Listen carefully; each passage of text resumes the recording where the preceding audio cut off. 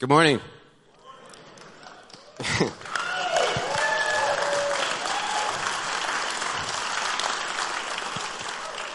Thank you. My name is George Kenworthy, and I work for Haiti Teen Challenge, and thank you for having us this morning.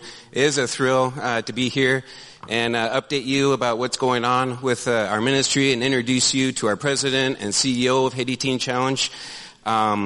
We were birthed out of Minnesota Adult and Teen Challenge 10 years ago, and because addiction happens around the world. And like Minnesota Adult and Teen Challenge is the gold standard for addiction programs in the United States, Haiti Teen Challenge is the country leader in addiction. God has been blessing this ministry over the last 10 years, and we're rapidly growing. We have a men's, women's facility, but we're expanding to every province in Haiti in the next several years. Right now, as we're speaking, we're breaking ground on a youth development center, and the purpose of this is aftercare for the graduates because when they come out, they need just not put right back into their communities. It's a long process, addiction recovery.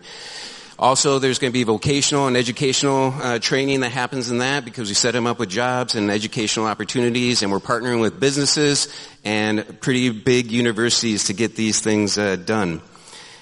I want to invite you to our prayer breakfast. This is going to be really cool. It's at University of Northwestern. It's on the 23rd. We're going to live stream it. It'll be simulcast. We're expecting 600 Haitians to show up that Sunday or that Saturday morning. We will pray with them back and forth. Dr. Volcy is going to lead us in prayer, and we're going to pray. We have a tight worship set, so it'll be a good morning. There'll be refreshments, but that's not the important thing. You come, you'll get to hear Haitian hearts for Haiti. I don't know if you've been paying attention to the news, but Haiti can't catch a break right now. The earthquake, the assassination, things that are going on. HTC and the church that's been birthed out of HTC has been a hub for a lot of the relief, for a lot of things that are happening, and it's exciting. You'll get to hear how the Holy Spirit is moving in Haiti. October 23rd, we got a QR code in the back. Just scan that. It'll be cool. Why wouldn't you want to come? So, let me tell you about this man, our guest speaker this morning, President, CEO, Pastor, Dr. Julio Volcy. It's a privilege to work alongside with him, and when we work alongside with someone like this, it's not a job, it's a calling. He's a man of integrity and fortitude and the hub of a lot of what is going on. His church, let me tell you about this. HTC has been in Haiti for 10 years in the program. Out of the graduates that have been birthed, a church came, Rendezvous Church. That church has been in existence 5 years, and now that church, God's favor is on this ministry, has expanded to 5,000 people. Let me tell you a little bit about the Holy Spirit. The Holy Spirit is moving his heart. Because the thing I like best about him is that he wrestles on other people's behalfs. He's been a pastor and a mentor, and the church is full of broken and restored people. We have we have gangs in Haiti. Former gang leader is now the head of our security of this 5,000 people church and HTC facility. We have someone that was rescued out of the sex trade that now leads worship on a Sunday morning. That's his heart, and that's why I love you. Come on up. Dr. Pastor Julio Volcy.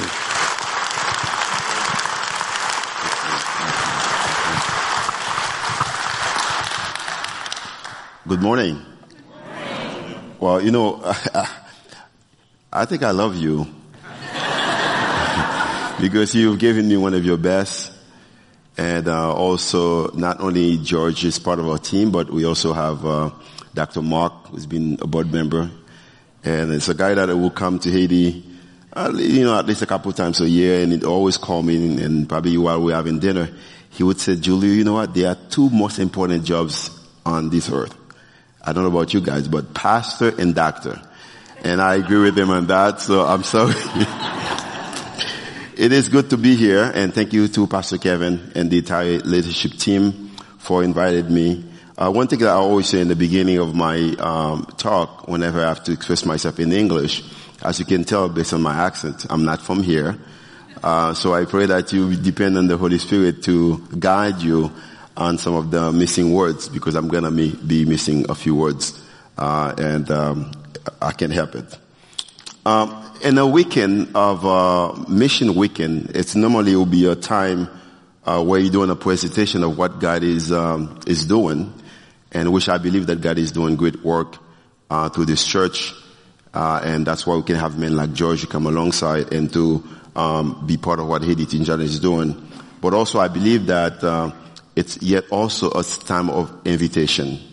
God is invited me and inviting you to be part of what He's doing in this church, in this community, why not around the world, especially in the country of Haiti.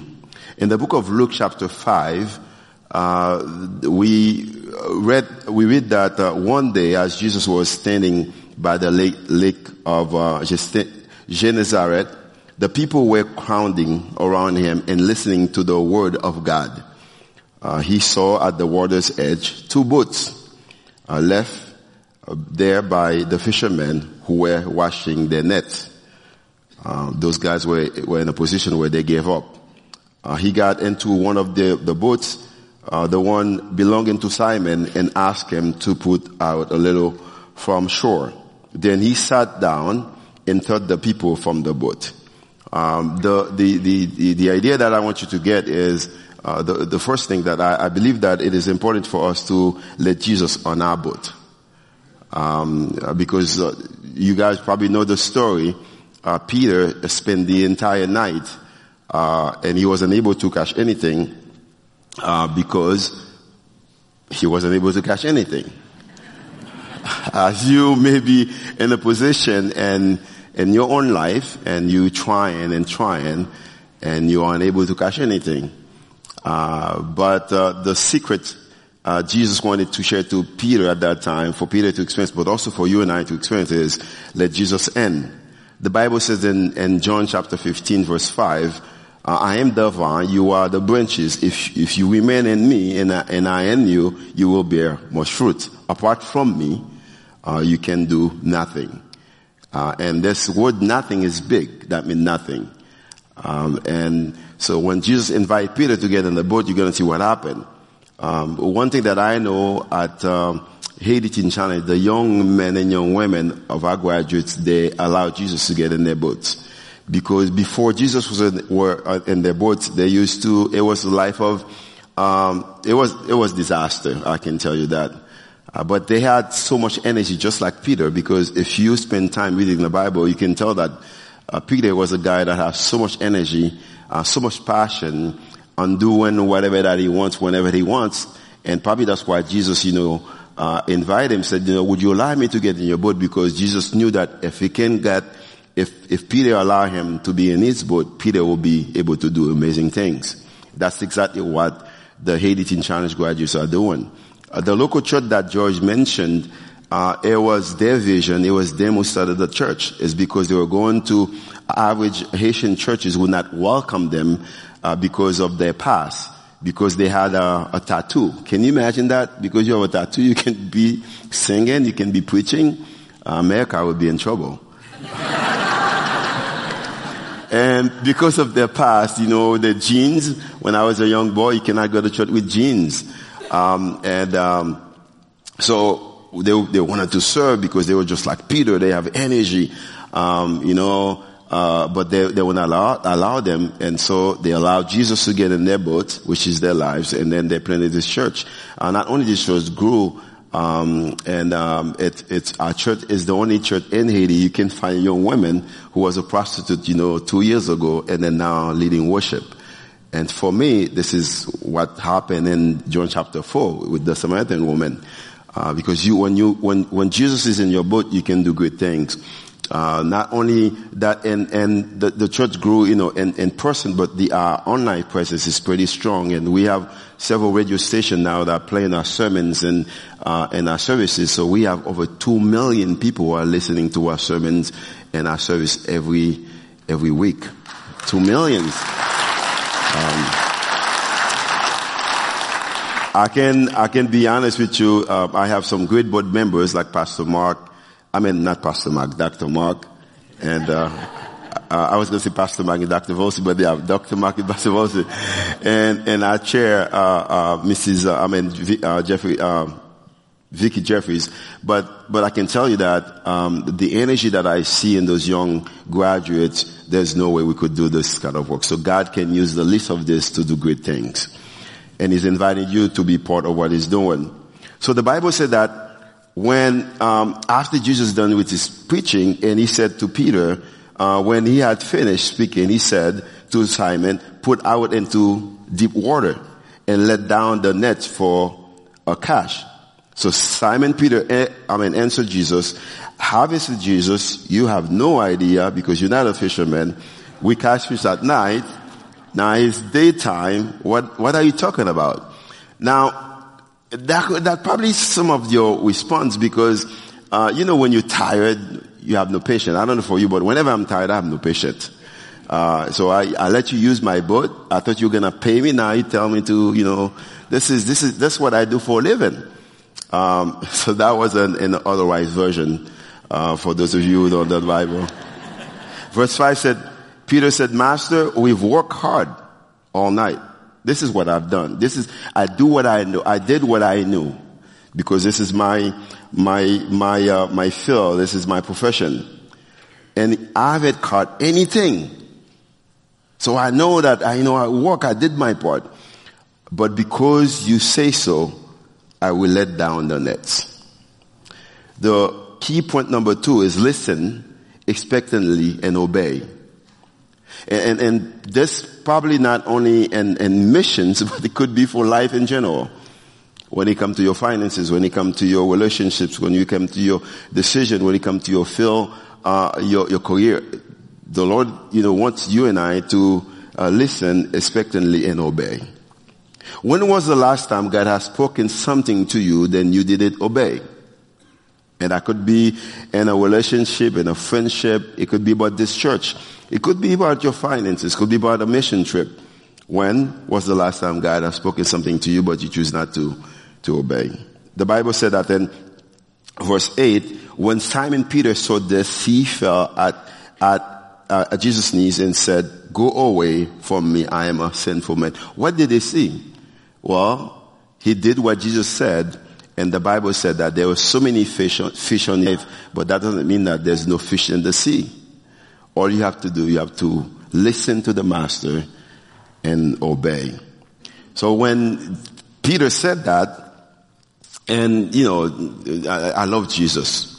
And it was new to him. He knew that Peter was going to catch fish. He knew that Peter was going to make that bold statement. And he was ready for that because whenever he knows something, that's one thing that I kind of love about America. You guys know how to plan. You have to plan well. This is something that I think that's part of this country being a great country. So Jesus planned, what he was going to say to Peter. Because when the Bible said that for he and all his companions were astonished at the catch of fish they had taken.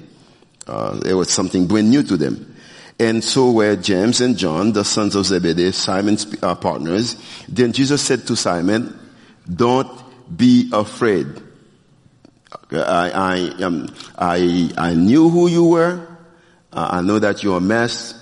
But I came and I got in your boat anyways. Don't be afraid. Don't think that you're not qualified. Don't be afraid. From now on, you will fish for people." And when he said that to Peter, he said to Peter, "You know what? You don't look qualified. It seems like something is missing. The night was rough on you. You thought that your own ability was enough. But you know what? Don't be afraid because I am in your boat." And I think I believe this is what God is saying to Haiti. This is why we're putting time aside. This is why we put in energy. This is why we're putting, we're passionate about Haiti with all this that's going on. All the political unrest, all the chronic things that's going on, because the political problem in Haiti, humanly speaking, is chronic. That means I have a doctor here. That means there's no solution for it, humanly speaking. But I know that if only we allow Jesus to get on our boat, Haiti could be a much better country. We believe at Haiti Teen Challenge we can change a nation through one generation with the gospel, with the power of the gospel. We believe that. We believe that through Haiti Teen Challenge, Haiti will be a witness to the world for God's glory. We believe that. All we have to do is to allow Jesus to get in our boat. And he said, from now on, you will fish for people. And just imagine that the guys had a full boat of fish that can turn out to be a boat full of money, because that was their business. And Jesus said to them, you know what? From now on, you will be fisher of men. Because listen to me, souls are more important than our resources. Souls are more important than our fish. Souls are more important than our money. And this is why I always tell people that I was talking with, one of my friends, I don't know if it was Joy, but someone, and then I said that I would never sell something that I don't believe in. The reason that I am sharing the gospel, the reason I'm telling people to come to Christ, the reason that I invite people to give, people to go, is because I believe that souls are more important than any financial or any resources that you and I may have. I don't know what time I have, but I'm not. So bear with me. Maybe somebody will just when it's time for me to stop. because if I went out of English, I'll start using Creole. So it's more important than anything. So they could have sold the fish, but those guys in verse 11, they could have sold the fish and have a boat full of money. But those guys, they choose to follow Jesus because they also quickly realize that it is more important to have Jesus in your boat than to have a boat full of resources. And this is big. This is big for me. This is big for our society because we live in a society where we focus more on the resources than the source himself. They knew quickly that Jesus was the source. That provide the resources or the fish that they need. So this leads us to this key point number 3. Follow Jesus wherever he leads. Follow Jesus wherever he leads. As a young man, you'll be amazed what was my biggest dream for life in the beginning. The biggest dream for life in the beginning after I met a few English speakers from North America. I think they call them Americans. I know that for a fact I was not going to be white, obviously. Even if I tried, that was not going to work out. You should have laughed with that. Okay, this is a joke. But I could learn some English and then I could, move to America and become Americans. And so I started to look, what people my kind who look like me look like when they become Americans. Well, the hair, the way they fix the hair in those times, the hair will be a bit. And then, so I did that. I started watching some guys who were playing ball and they have a little earring. So I did that too. Because my dream was I wanted to become here in America and to be an American. And then I went to the U.S. Embassy and I applied for a visa. And then to the interview, and the officer asked me, why do you want to go to America? I didn't expect that question because I'm not Jesus. So I had to come up with something quick, to give an answer. Because I like to solve problems. How many men we have here? You like to solve problems, alright? Even when you don't know what you're doing. And then I said to the visa officer, I'm going to the U.S. so I can train myself and go back to my country and serve my people. I said that. Probably that was one of the best sentences, from my life, at that time. I never said anything good like this. And I said that and she was, she was impressed. I can tell that she was impressed. And I was impressed of myself. And then she said, yeah, you qualify. I said that in English and she said, when you get to the States, would you learn more English? I said, sure. As you can tell, I'm keep working on that, so it's been a long time. And she gave me the visa. At that time, I had a girlfriend in New York, and I called her. I said, hey, guess what? I'm going to the States. I got the visa. I'm going to be an American citizen in my mind. I'm going to be American. But I said, but I'm going to have to come back home. Because when I made the statement, she agreed and she gave me the visa. It's like a load. Said, you know what? This is, I'm in your boat now, but this is what you're going to do. And I can tell you that I love a lot of things about America, except politics, but I love everything. Although I love politics, not like, but I don't have to say anything about that. I know I'm in Minnesota. But I said that, I have to go back. And I lived there. It was great. I pastored a great church. I went to school. Life was beautiful here. I can order pizza. I can do all those things. I was living in Florida. The beach is not too far away. I can go for a long walk and I can do all those things. But God keep calling me, you know what? Souls are more important than your resources. So what is keeping you? What are the obstacles that is keeping you from following Jesus? Allow him to be fully in your boat. Is it a relationship? Is it a habit? Is it comfort? Materialism? I told you that I was going to have a hard time with one word. This is the word. Materialism. Is it, you guys understand that? Yeah. Is it what keeping you from allowing Jesus to be fully in your boat? What is it that he wants you to leave on shore to follow him? Do you have Jesus in your boat? Because we are living in a very critical time. And I can tell you for certain, the only way that life will make sense is when you fully have Jesus in your boat. Let us pray.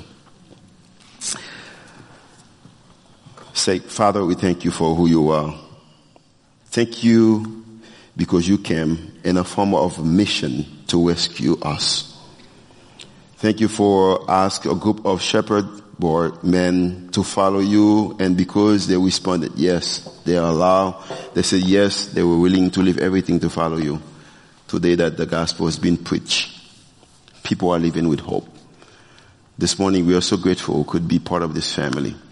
If there are any men, any women here, or probably in this place, or probably watching us online, that you are calling to make the same steps that those disciples, the shepherds, we pray that this morning you will speak in their hearts and you will help them to say yes, because a yes to you is a yes that have an eternal value. In Jesus' name I pray. Amen.